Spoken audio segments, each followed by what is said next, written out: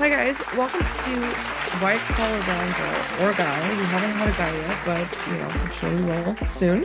But without further ado, I want to introduce you guys to someone that I'm very excited to talk to. And the episode has actually been long time in the making, aligning schedules and whatnot. So welcome Cassie Gill, who is a senior editor at Hollywood Life. Welcome to the show, Cassie. Thank you so much for taking the time.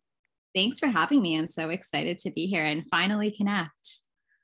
I know. And I remember you were so responsive and everyone listening. Cassie was so responsive when I interviewed Sherry Jower. And when I interviewed her, she was Cassie, you were like one of the few people that like reached out and you actually acknowledged, like, you know what I mean, the conversation. It was like Yeah. very cool to hear from you. So yeah, I'm really excited to be speaking to someone like you, and I can't wait to learn about your career and especially like what got you here, and did you know you always wanted to be an editor?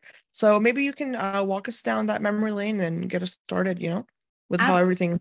Yeah. Yeah. I mean, so I would say going back to the beginning, I was always a child very fascinated with popular culture. I often say, I was raised in front of the TV by my Indian grandmother, but really, I feel like the celebrity culture and pop culture sphere had me enamored from, again, a very, very young age.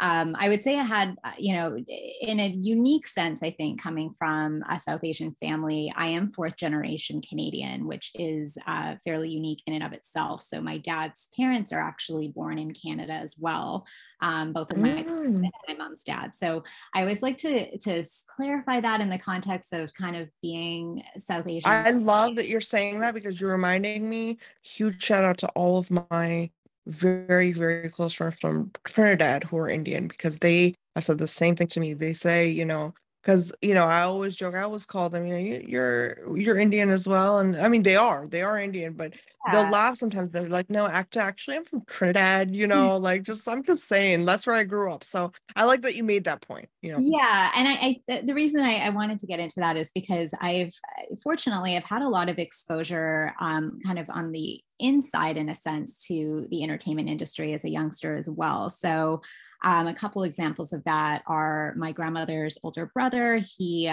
founded the Hollywood Wax Museum in Los Angeles in 1965. So Wow. I have many family members on my dad's side that are still involved in running that business today, including some of my younger cousins that I'm very close with. And beyond that, I have an aunt. My dad's sister worked in film or has been working in film, rather, not worked, past tense. So she's been in film for about 30 years now. So I had the privilege and opportunity of growing up and going to film sets with her. And my dad also has always been kind of a pop culture sports lover and had a brief stint with the ill-fated Vancouver Grizzlies, which I think has the distinction of being the worst losing sports franchise in all of professional sports history. So Oh my Go God. Grizzlies! I think they're in Memphis now. I think long forgotten by my hometown of Vancouver. But through all of that exposure, and a mom that also just like loved TV and popular culture, and a grandmother who watched soaps every day, I feel like that was really where the early onset interest came from. By the time I got to high school, it was pretty evident to me that I would want to pursue a career in entertainment and likely in media. In Canada, we had Much Music, which is kind of like, I guess, the similar version of MTV, but the Canadian version. And I just was always so enamored with the hosts and the VJs and everything that they got to do, from the people that they got to interview and the red carpets that they got to do.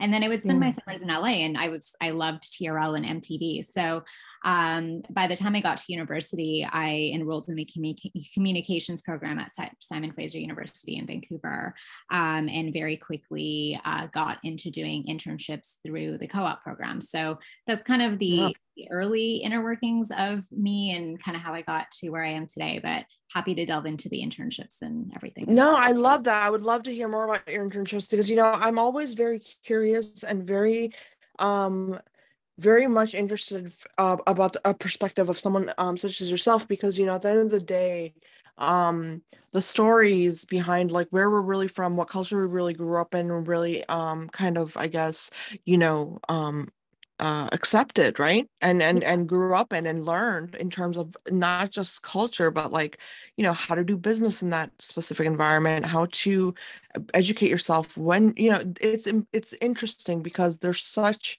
diversity when it comes to like, for example, South Asian people, you know what I mean? And the way that they think. So I think I just find it to be interesting to speak to someone whose family has been here longer than the average, you know, Oh, for South sure. Asian person. Yeah. Yeah, I mean, I often joke, even amongst my white friends in Vancouver, that our family is more Canadian than theirs because I have friends whose grandparents are British born and raised, and you like go to their houses and they have English accents. So it's like, it's a very interesting, unique perspective. And just for some context on that, too, our family was very specifically one of the first 100 families to immigrate from India to Canada ever. So that's also history. Wow, that's very historic. Yeah, That's really cool. so those Mhm. 100 families built the initial Sikh community here in Vancouver. And then eventually, so that's even the interesting thing with our family being in Los Angeles, or some component of my family, because they actually immigrated from Canada to LA. So that always confuses people because they're like, you know, they'll ask my family, oh, where are you guys from originally? And they'll say Canada. But obviously the heritage is Indian. So that's also just a very different and unique immigration history in and of itself. Um, but yeah. Yeah, no, I'm sure it's very it's a lot to talk through, you know, trying to explain it because I'm telling you, like all of the Trini friends I have, especially one of my friends, huge shout out to Liana. She's a wonderful human being, and she's actually you know, she grew up in a family that for many generations, like I said, you know, same story where it was in Trinidad, their family's established in Trinidad, but they still grew up with the like Indian culture being taught at home. So that was a challenge. And I remember having a conversation with her. And that's why I'm bringing this up because I had a conversation with her where she was like, it was very challenging for my mother because she had to go back and figure out the things that a Right. lot of people were just taught, you know what I mean, about their cultures. That barrier was there. So it's like Liana would always go above and beyond to understand Indian culture. So I find it really, really cool and really interesting. I think it also removes some biases, right? Like I'm sure you ran into some situations where I don't know, maybe you didn't react the same way somebody would that, you know, it's a first generation person. Yeah, I would definitely say so. And I, you know, one of my very dear friends comes to mind who went to West Point Grey Academy with me, which is a small private school in Vancouver, but has given me such a wonderful network to this day. And many of my close, dearest friends come from that school. But Arpin was the only other South Asian person in my grade, and her background and mine are very different. So her parents moved here from India, and they're much more traditional. And it's funny, I'm actually going to the House of Gucci movie with her later today. But you know, Oh, we often you just had to tell me that. I'm so jealous. but we often reflect on that. And, you know, I feel like, interestingly, I've actually learned a lot about my own culture through my friendship with her, which we're actually celebrating 20 years of friendship, I think, this month or Mhm. this fall, which is insane to think about. But yeah, I do agree with what you were saying earlier, just in terms of, you know, the way that you can kind of or maybe react to certain situations is very different because our family has definitely on my dad's side leaned much more into the Western culture than I think the average Indian family. And I would say a large part of that is because my grandparents both attended the University of British Columbia in the 50s and felt that they had to assimilate very early on. So, you know, I think it just depends on when your family immigrated and sort of the background and the history there. But because they were here so early, I think that sort of played a role into the later generations of my family as well.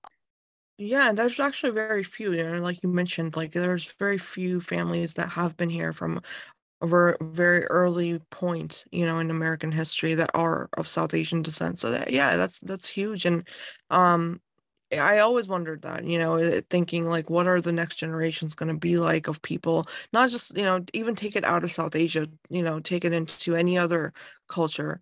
What Yeah. like what is the balance going to be between like the multiple cultures that they grow up in? So, it really becomes this issue of like, you know, do we promote specific culture, or do we start promoting just be a global human being, and try to understand as much as you can about yourself, but like also others? Because, I don't know, it's like almost like a paradigm shift in the way that people are, you know what I mean? Like what's important and how they carry their day-to-day lives. Because when you immigrate, you're bringing over habits, you're bringing over, you know what I mean? So it gets like removed or refined rather over Yeah. time in generations. That's what I'm trying to say. Totally. So, And I think that the earlier generations that immigrated also had to fight back against a lot of discrimination and racism, especially in that time. So I think that there was a lot of pressure to assimilate more into, a Western culture, or more of a, what your white friends were doing. So I think that's something to keep in mind as well. so I have a question for you. So did you have like a lot of people around you that you could say like in terms of like skin color and skin tone and just, appearances like that you felt like you classified with? Because, I know in me growing up, there was a lot of like, there were like, cliques of Indian kids or whatever, and there were cliques of people that were there, but they connected on that thing. So, I mean, what was your take on that growing up? Was it something that you just, I mean, how did you perceive that? Like in Um, college and stuff. I think the interesting thing with me and where I was raised, so Vancouver it's a big city, but there is some sort of, I don't want to use the word segregation because that's not the right word, but there is communities of different ethnicities that tend to live in certain areas. The area that I grew up on in the west side of Vancouver was predominantly Hong Kong Chinese and Jewish. So most of my friends were Asian or Jewish. I didn't have a lot of Indian friends growing up other than my own cousins and family members that I was surrounded with because they lived in that part of the city. So I think that I struggled a lot with my identity as being Indian as a youngster, especially in my teen years, because I felt disconnected from my own culture. Out of my elders, my family, only my mom's mom actually was from India. And she was a very devout Sikh. She was a very religious woman. And she, was very strong on the culture. And I did live in her home for, I guess, about 7 years when I was growing up. But when my mom and I moved out into our own townhouse, I spent less time with her. And I felt like, and just going back to my friendship with Arpan, who I mentioned earlier, I think like meeting her kind of showed me that there was a huge disconnect between me and my own culture. And I sort of lived that through my friendship with her. So I think for me, Yeah. it's a difficult question to answer because I think it's only more in the last 2 years that I would say that I've been a little bit more open-minded to exploring and understanding and recognizing my own culture and kind of even remembering at times that I am brown, I am South Asian. And I think part of that too comes from the fact that my family is very mixed. So I am full Indian, but my brothers, for example, are half white. My mother's sister has a daughter, she's half Black. So we have a lot of intermarriage and interracial relationships in my family as well. So we're kind of a melting pot at this point. I Um, love that. I yeah, love that. but I have a very strong respect, I think, for, our culture. And I'm definitely more interested in learning more about specifically my Sikh heritage, because again, I grew up in a household with a very devout Sikh grandmother who did the Sikh prayers every day. She used to hold kirtans in our house, which are like, quarterly prayer events, Yeah. people coming to the home. So I had exposure to it as a kid that I think just sort of got like lost over time. And my mom passed away a couple of years ago, but and she wasn't necessarily, a very religious person by any means. On the outskirts, she was a very cool, hip, trendy mom. But towards the end of her cancer battle, I just found out actually a few days ago from my stepdad that he was actually taking her to the Sikh temple every day to the point she couldn't go anymore. So obviously she carried that faith with her and the culture with her, even through, her most difficult times. But yeah, I mean, I think for me, I didn't really process it until I got older. And I think I'm still processing that question that you're asking today. Yeah, and I think that it's a really good point that you bring up because, I think through that first of all, I'm being very rude. I'm so sorry to hear about your mother, and my deepest, most sincere condolences. No, really, it's a lot to go through, and it's just I'm sorry that you've had to deal with that. Thank you so But much. yeah, no, but I wanna go back to your point because I think this idea of like being open to interracial marriage, being open to like blending with more people, being more human rather than cult-like or sect-like, or you know what I mean? Like it comes with this, I guess with immigration, we're still at that really early phase of it, right? So like it just makes me wonder, like a few years down the road, like a lot of that stuff is going to dissolve where it is so strict. Because right now, I mean, let me, put it in perspective. In the Indian community or the South Asian community, as you know, there's so many dating sites, right? There's so many like arranged marriage sites. There's so much stuff that's still holding on to this hope that, like, you know what I mean? Like you're preserving something, but it's almost as if, and this applies for any culture, is like, what is it that you're trying to preserve? And I don't think Yeah. that the children of the immigrants that came over here can answer that because they don't know. So it's like Yeah. it's an interesting time. It's an interesting time. So I want to ask you though, in terms of like, just being obviously, women of color, it's, I keep saying that and I hate saying it, but honestly, it's harder to climb up the ranks. It's harder to find opportunities and mentors and people that can really guide you. So, can you tell us a little bit about that in terms of your career? Like who was, the first person that believed in you really and pushed you? Oh, wow. I mean, I think it would be hard pressed to say that's not my dad's sister, Asha, who I mentioned earlier, who works in film. I think I learned a lot from her from a very young age, just because of the fact that she treated me like an adult even when I was 13. So when she was working on film sets, and I very specifically remember going to the Chris Isaak show in like grade 8 and 9, and I was not there to hang out and meet celebrities. I was there to work and be a PA. So I think that really molded and shaped me very early on. She was the first person who like taught me how to do a resume, how to do a job interview, and all of that sort of very early career stuff. So I don't think I would even be here today without that influence, period. Yeah.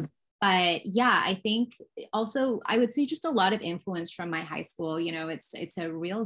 It's a school that really promotes a go-getter attitude. I think the motto of the school is go forth with confidence. And I have a friend, Maddie, and we just crack that joke all the time because it's actually in Latin. It's like program domini confidenter or something like that. I'm sure I'm butchering that. Yeah. But I think just through the culture of the school, I learned a lot about networking and relationships. And I would say that has been at the core of every success that I have ever had, starting from internship one. When I was in high school, for example, before I was even in university and doing the internships, I planned a charity fashion show and was able to connect with a bunch of retailers in Vancouver. One of them was Aritzia. That's one of my favorite stores. That's still a relationship that I have to this day. And it's interesting because I was actually 17 when I did that event with Arpin. Arpin keeps coming up in this conversation. But I think just taking that ability to network and then apply that to having a hustle and a chase is ultimately how I got all of my internships, because I've never, and if anyone asks me any advice on how I've ever gotten anywhere, I've never been a name in a pile of resumes that someone's just picked out. That I've just never had that luck. That's never been pertinent to my success. It's always just been like finding who's hiring, emailing them directly, and just having that hustle. Sometimes I feel like I'm almost like a stalker on LinkedIn because I'm just trying to like track people down. But ultimately, that would be, I think, the fruits of my success for sure. Yeah, and I can understand that because I think, that like when you're in the middle of trying to figure everything out on your own and you have to really kind of come up with new strategies, new ways, new tips and tricks for yourself, like how to Yeah. find, I think I've brought this up many times before about the idea of, true mentorship and how difficult it is well, it was, when we were growing up to find another woman, much less a woman of color that you could really, talk to. And for me, it was interesting when I first realized how important this was in terms of the development of like minorities in this country was when like I met one of my friends. She was, her mother was a doctor, right? And she was like actually very like she was divorced and she had very open-minded like, viewpoints on a lot of things. And when I first met her, like I think talking to a woman like that is older than me, that's the age of my mother, but she thinks so differently, was really eye-opening. You know what I mean? For me, because it was like I just think that, I don't know, it's like a whole different way of like just approaching being an immigrant. That's really what it is. It's like you don't, I don't know, I guess maybe you don't associate with it that much anymore after some time. Yeah, that makes sense to me for sure. I mean, I think I'm trying to think like mentors because I've just had so many. I've had wonderful mentors, bosses, and friends that I've made through every job and internship. So I think I'm the product of a lot of different people with regards to my success. It's hard to pick just one other than my aunt who comes to mind.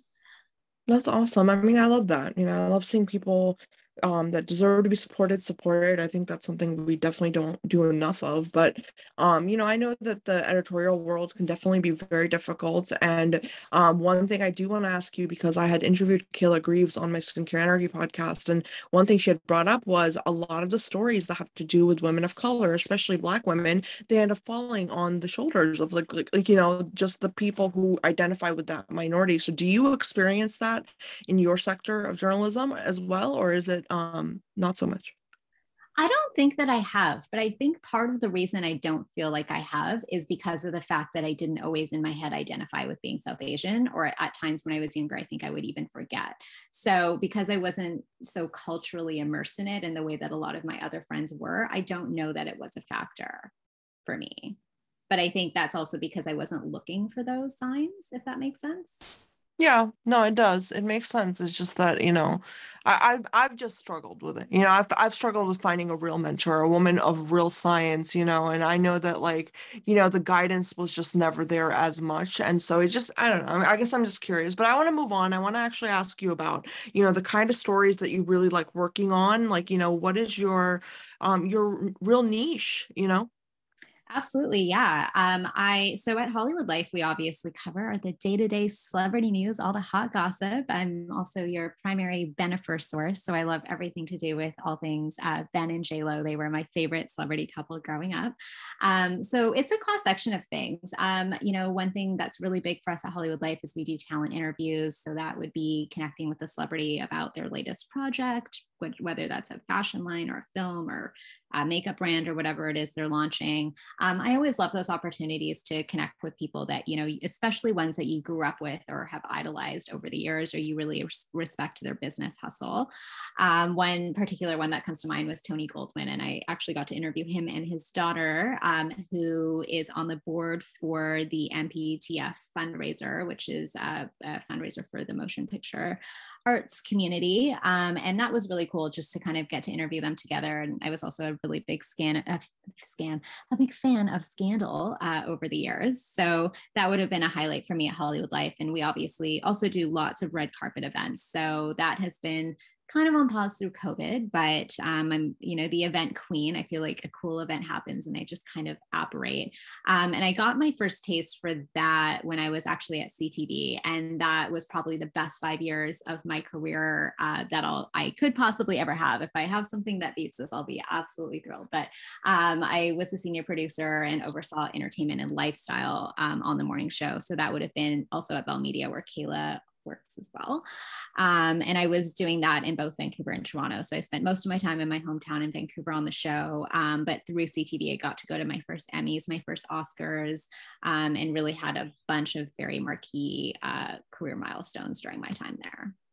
Wow, I love that. I love that. I mean, I think, like I always, from what I've heard from a lot of journalists and editors, is just, having that experience and being able to get that different experience from different places and, just working on, I was talking to an editor for the cover tour the other day, and she made a really great point. She said, a lot of times you want to end up at publications, or you want to end up writing for something where it gives you this ability to write about something, but then that doesn't turn it into the focus of the month. It doesn't turn it into like it's a lot more freedom is what she was trying to say. So Yeah, and I really felt like I had that with CTV. I actually started at CTV as an intern in 2011. After I had been living in LA for a year, I came back and the network was rebranding the morning show. So it was actually the show that I had grown up watching, but with a new name, same set, and they were refreshing the whole thing. So that was such an honor to be a part of just from the early days. And I really have to give a shout out to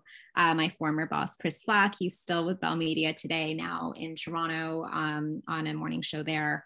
But, you know, Chris really had a vision alongside our director, James, about what they wanted the show to be. So I was there from the ground up. And then I moved to Toronto for a couple of years, came back as a social media producer, and basically worked my way up through that show until I moved back to Los Angeles. So what I loved so much about that opportunity, though, is I was really able to mold it to what all of my different skill sets and strengths were. So I was, you know, overseeing digital, but then I was also on air doing our entertainment recaps. I was in LA a lot, covering events on the ground there. I was in sales meetings, able to guide branded editorial strategy. And I was still also booking celebrity guests and lifestyle content and coming up with segment ideas, because we had 3 to 4 segment slots a day. So that's a lot of guests and a lot of live TV time to fill. And beyond that, we were also on location a lot. We did live shoots in places like New Zealand, Disneyland. Like, this was really just a dream job in so many ways. And I got so much out of it beyond just the experience of working on the show, because the people that I worked with on that show, including Chris and James and our producers, Melanie Booth and Melissa Taylor, I would say we're still like a family to this day. I talk to all of them very frequently. So it was so much more than a show to us, but it was a real family and community environment. And I think that's just the best thing that you can ask for in a workplace.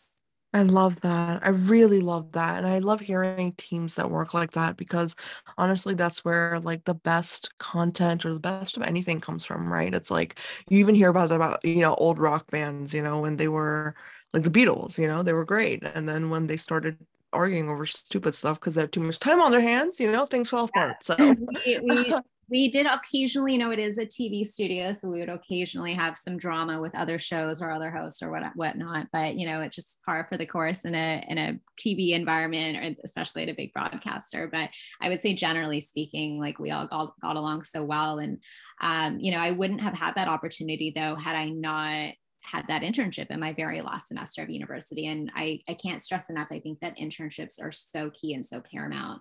I love that you just said that. Please say it again. I hope everyone listening heard her. Absolutely. Internships are they're very important. Yes. Yes, yeah. Please elaborate on that. Elaborate on that. I will. I was the intern queen. Like, I don't know anyone who hustled as many internships as I did for a 4.5-year degree. It's interesting because I struggled a lot with trying to find an actual internship in my first and second year of university. And I was also doing this at the time of like Lauren Conrad and the Hills. So it was like everyone and their dog wanted to find like a glamorous, sexy internship somewhere. But I was able to, after doing a bit of volunteering with different PR firms and online outlets, including thestylespy.com, shout out to Erica Lamb, which she was like the OG Vancouver fashion blogger. I was able to get my first full-time internship at one of the largest PR firms in Canada, which is Citizen Relations. Back then it was called Optimum PR. And what was so amazing about that experience is I was there for 3 semesters before, during, and after the 2010 Winter Olympic Games. So for a 19, 20-year-old, this was honestly bucket list, because we had been talking about the Olympics coming to Vancouver, Canada at that point for like, I think 10 years. So by the time it was finally happening, it was just like an incredible milestone, because I was there and able to attend things like the opening ceremonies. I was there for, some of the major hockey game wins, and also getting to kind of see how a major event like that operated on the backside. So I got to work on clients that were actually Olympic sponsors, and 2 of them that come to mind are Bell, which is the owner of CTV, where I later worked. They're also a large cell phone company. And Cheerios was another one. They were hosting tons of different events daily for the Canadian gold medalists, and actually it was like for all the medalists. It's been so long now, so it's hard to remember. And then another major client I remember working on was McDonald's. So that was just, you have had like so much experience. That's nuts. Wow. No, I mean, it's truly, it's well-deserved compliments, because honestly, that's a fact in itself, and that's the point in itself, is that you've put yourself out there in a way that is like not just like doing internships, but you're like, it sounds to me like you were always striving for that next step. Like, what's the next one? What's the next thing I can do? What's the next job I can take that's going to keep me going in this idea of, or what we call the category of media, right? And that really leads me to a very important question I would love to get your insight on is how do you see like because I've interviewed a lot of beauty editors, right? And like and in their niche, like obviously like a lot of things with beauty and all that, they fall into this, I don't know, like it's a whole different way that people are consuming it. So what is your take on print versus digital versus TV or video? Oh, Like, yeah. what do you, yeah, like, That's a loaded question for sure. I know, but I really like it doesn't have to be a perfect answer either. I just want to know like what you see it as because I get very confused. It's as if we are all consuming it in Right. all ways. You know what I mean? So, yeah. Totally. I mean, I've had the privilege of getting to work on all three at different points in my career. So actually going back Yeah. to my internships, it was at St. Joseph Media. And I was there actually I think the summer of 2009. That's crazy. So I worked on Fashion Magazine in Wear Vancouver, which is like a travel publication. So that's been a number of years now. But I would say from what I'm seeing today, I think the day-to-day general consumption of media and news is online, and it's online only. I think that the evolution of the magazine has now transitioned to become a specialty thing. I think there's nostalgia around the experience, but I think that magazines are having to kind of restructure the way that they're offering their products. So what I'm seeing now, which I love, are a lot of these quarterly, beautifully produced niche magazines that people are willing to spend like $20 to $30 for. They're almost like a coffee table book, if you will. And they still have fabulous content, great articles, but really like deep reads and beautiful photography and editorials. I think that's where print is going. I With that said, though, as I think there is still like a demographic of people, and my grandmother comes to mind, that are still going to buy the People magazine at the newsstand every week.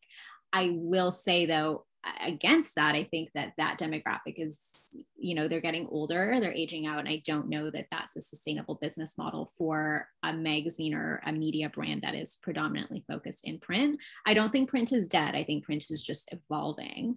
I Or think, it's being limited too, right? Because yeah, at the end of the day, I mean, you can't, the way that people are now creating content or consuming it or just everything, like there's no way you can do it in print. It's not a moving thing. It's something that you have and it's almost like photography. It's merged into more of like this photography, totally. I guess. Yeah. Yeah, I Uh, could agree with that analogy more. And I also think it's almost like the anticipated release of a film, right? Like, I think if a magazine yeah. really promotes itself in terms of like, hey, this is what's going to be in here, and in teasing it long term, and then just sharing teasers online, it seems like that model is working really well for certain publications. But I think just in terms of like the weekly magazines and the monthlies, I think that that model we're going to start seeing change. I think a lot of the monthlies are starting, I'm already seeing it now, where they're going down to like 6 issues a year, and that seems to be working better for the consumer and the magazine. So That's so interesting. I know there's a lot of magazines coming out with subscriptions too. Like, that's where I asked you that question because it's not just, I always make that question more about like print versus digital, but I really wanted to, get your take because like this idea of like TV and like videography and, just different ways of like, I guess TV now is just such a bigger word, right? I mean, it encompasses like Prime Video and, like Hulu and all these like app channels and stuff. So it's like we're consuming so much.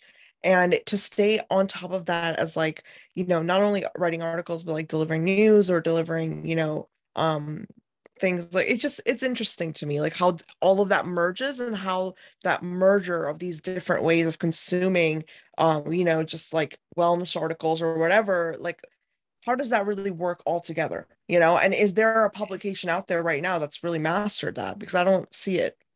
I have to give a shout out to Natural Habitat. A friend of mine, Sarah Harrowitz in Vancouver, is the editor in chief of that one. And it's actually a brand publication off of Vitruvi. But I think exactly what you said is what she's trying to achieve. They just produced their first edition of the magazine, and it's absolutely beautiful. So I think like she's kind of on the cutting edge of what print is probably needing to be in the direction that I'm seeing it go. Because like I said, it's becoming more of this like special edition, limited production type of thing. And it seems like across the board, whether you're Oreos, a streetwear brand, or a magazine, doing a collab and making something limited edition seems to be working. So I think, I love your viewpoint on it because it's definitely something I know very little about, and I'm still trying to navigate the world of podcasts because, trying Yeah. to figure out where all of that fits in as well, in terms of content consumption. It's really interesting. I It's interesting. Yeah, I was going to add too on the television front.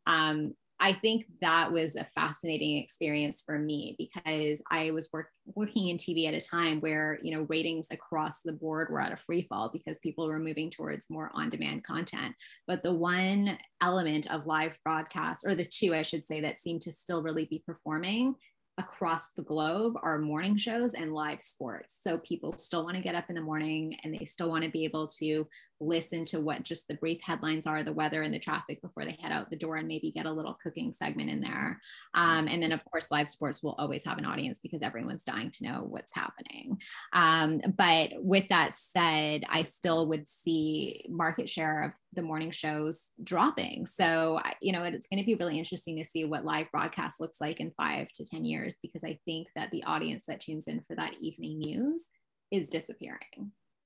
Yeah, no, I completely agree with you. I think it's already on that, yeah, it's on that verge because I'm not gonna lie to you, I think a lot of people have said this, and I know it's been a very buzzworthy conversation about how, oh, every time I turn on TV, it's bad news. Every time it's very like filtered, it's very this and that, whatever, and but so I think that society has already convinced themselves that they're not in need of that anymore. You know what I mean? Like we don't need a daily show. We don't need a, or like a whatever, like just every day you're feeding us the same news. And there's this whole culture around that, which is why media to me is even more interesting because now we're finding ways to do the same things we were doing before, but we're doing it in just even more interactable ways. And that's why really it goes back to my question of the three mediums mixing together, because it's like, eventually are we going to get to like videos that you can like touch and you know what I mean? Like you can actually like save and like, I don't know. I'm talking crazy, I know, but it's very I know, interesting. I know what you're saying though. Like things are becoming more interactive and more immersive. And I think if you look at the video game world and what's happening there with VR and the whole goggle thing, and I know like Google was playing around with a pair of glasses that were very interesting. Like there's definitely something there. I don't think that it's quite taken off yet to the extent that a lot of the tech companies want it to, but eventually that gaming technology will likely spill over into regular TV consumption. Like I'm even already seeing the evolution in the movie theater, like when you go and there's the D box option or whatever it is, and the seat actually moves, so it's almost like a mini ride while you're watching an action flick. So I think we're slowly seeing these more immersive and interactive experiences seeping into the entertainment space, and it's just going to be a matter of time where before it's easily accessible to the average person watching television at home. Yeah, no, I agree. I agree. Now, I actually want to actually round out the episode, Cassie, because I think that it's very important to give not I hate calling it advice, but really guidance, and I'm very big on the whole like what we talked about, the mentorship idea, because I think that, regardless of what age you are, you can always learn from someone who might have gone down the route that you've been thinking about. And, especially with your background, you've seen, like you said, three sides of this this immense industry and business that we're all involved in somehow. You know what I mean? So it's like I want you to give some career guidance if you can, and just anything that you found to be helpful for you when you were, climbing the ranks and all Yeah, that. absolutely. I mean, there's one thing that I tell anyone in my life, whether they're an intern and someone I'm mentoring, but I've even said this to people that are older than me, that I think that the three currencies that matter the most are time is the first, because it's finite, you can never get it back. Your health, because if you don't have your health, a lot of things could be going wrong. But Yeah. is absolutely its relationships. And I think I cannot stress that enough. I think so much of success comes down to your tribe, the people around you, but also constantly networking and making new connections and relationships. That is really, again, at the core of a lot of my success. And I don't think of it as just relationships for myself. I'm really big on connecting other people with other people and seeing what happens there. And I've been able, fortunately, to connect so many in my network and so many of my close friends actually with jobs that are been fabulous for them that they never even thought about or didn't have a connection to. So I can't stress enough for, a young person who is looking at trying to be in the PR or media or entertainment industry at large, is network as much as you can and make as many relationships as you can. And I think so much of that happens at the internship level. I would not be here today if I did not do 4 to 5 different internships that each have shaped me and played a huge role in my life. And that's everything from the PR internship at Citizen, interning at CBS Daytime on The Bold and the Beautiful. That was one of my biggest life learning lessons, actually, in that year long that I was there. Totally transformed me as a person. And then I had the opportunity to go on to CTV and, like I said, also intern at the magazines before that. So I think through the network that I was able to cultivate in Los Angeles and Vancouver and Toronto through all of those positions, ultimately have played a role in where I am today.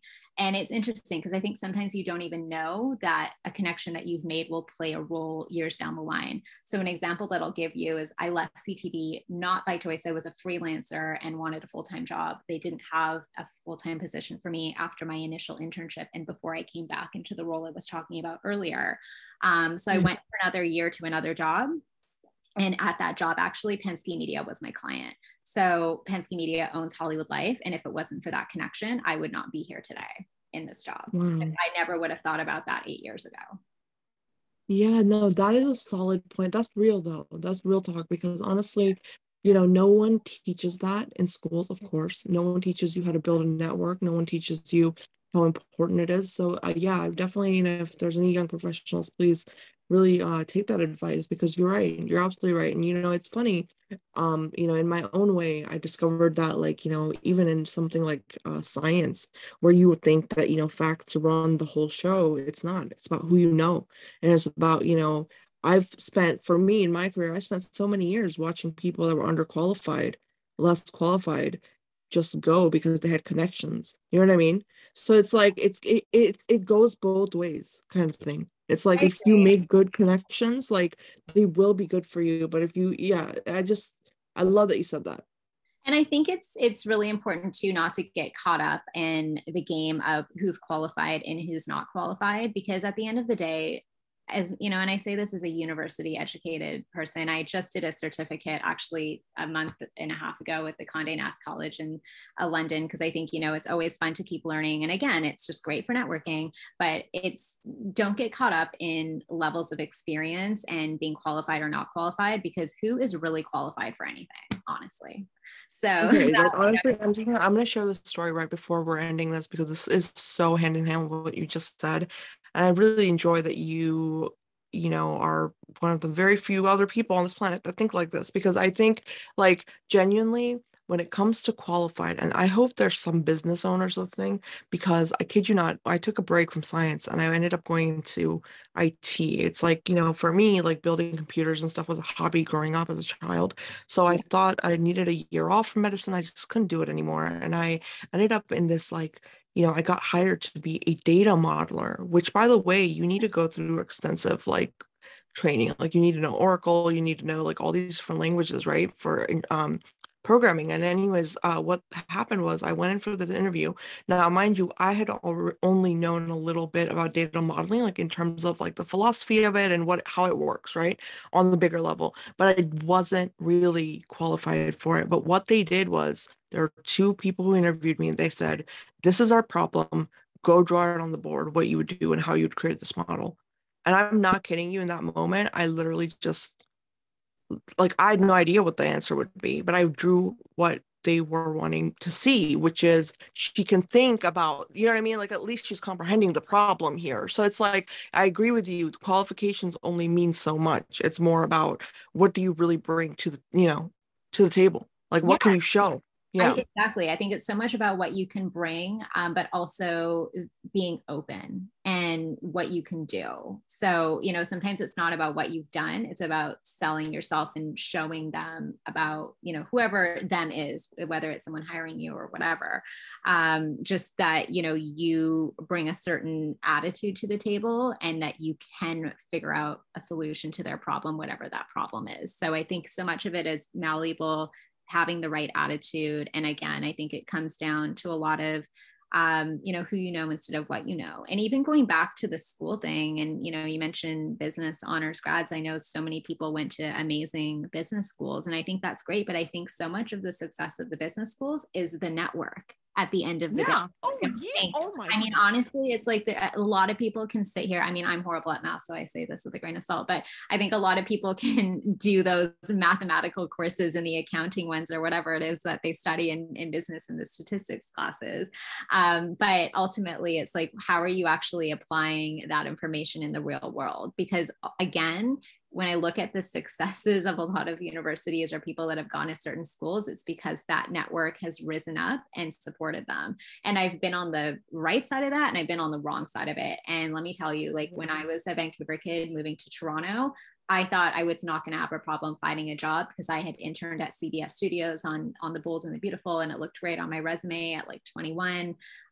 Because when I moved to Toronto, I hadn't gone to U of T, I hadn't gone to Ryerson, and I hadn't gone to Humber College. That was very, very difficult, especially in that age group, because everyone else that I was competing against were those entry level jobs. It wasn't that I wasn't quote qualified. It was that I didn't go to one of those schools, and everyone hiring at CTV at that time who was older than me had. So they were prioritizing people that were alumni of the same schools that they had gone to. So it's like, I've seen it work and I've seen it not work. So I mean, I get it, but again, you just have to break through, keep with it. My mom always would say, and I know it's cheesy, don't ever give up. But I think a lot of the time too, if someone tells you no, it's about going back to the drawing board and figuring out a way to get a yes, because there's 102 ways to get somewhere. It's just about choosing one that works for you. Yeah, exactly. I completely agree with you. And I think I had said this in my other interview, any mathematician will agree that there are almost an infinite amount of ways to come to the solution of any given problem. That's the Absolutely. real, you know what I Yep. mean? That's the real mystery of math, and that's the real, so I completely agree with you. And I think that we all have to pave our ways. And, I'm so excited to hear that there are individuals like you. You are so, like multicultural in the sense of like just culturally aware. And I think that's really what it comes down to is, yes, focus on success and chase success, but also make sure by the end of it, you come out to be a well-rounded human at the end of it. Absolutely. Because you know what I mean? Yeah. Like, Well-rounded is like the key word that I use actually when I talk about my internships, because I specifically did one that was in print, then I did one that was in PR, I did one that was in scripted, and then I did one in broadcast. And I have to say that even though the thing that they all have in common is storytelling and being in entertainment and communications, they were different enough that I was able to learn different facets of the industry. And I think that has been a very key factor to my success beyond the connections that I've made, because it's like I can very easily move between different types of positions because I have a well-rounded background. I love that. And that's so important because you are, it's like you're pliable. You know what I mean? Your intelligence is pliable in the sense that it can be, and that's an important point is like, we all pride ourselves on being, well, I feel like I'm a smart person. I feel like I've done, but it's also about being, how do you apply your intelligence in a completely different place that you've never been, you know what I mean? You're not used to. And how do you really bring that knowledge and that work that you've worked so hard for? How do you bring that forward in a creative way? And you can't teach creativity. So you have to go out there and do it. That's really like the way I see it with any craft or anything. So, I love that. I love that you're so open-minded and just really well-rounded. And I love that, you focus on that. That's important. So Thank thank you. you very much. Very Yeah. big focus for me. Yeah, no, this was great. Thank you so much. Yeah, no, I would love speaking with you, and I would love to have you back anytime. I think that there's definitely not enough women out there that are available to really give like, real advice. You know what I mean? No fluff anymore. Like cut the fluff. Let's just get down to like the stuff that really helps next generations. So I'm very thankful for your time, and yeah, I hope everyone enjoyed the episode. I'm going to link everything in the art. And if you have any questions for Casey, please leave them in the art and I will definitely pass them along to her if she has the time to answer them. But thank you so much for tuning in.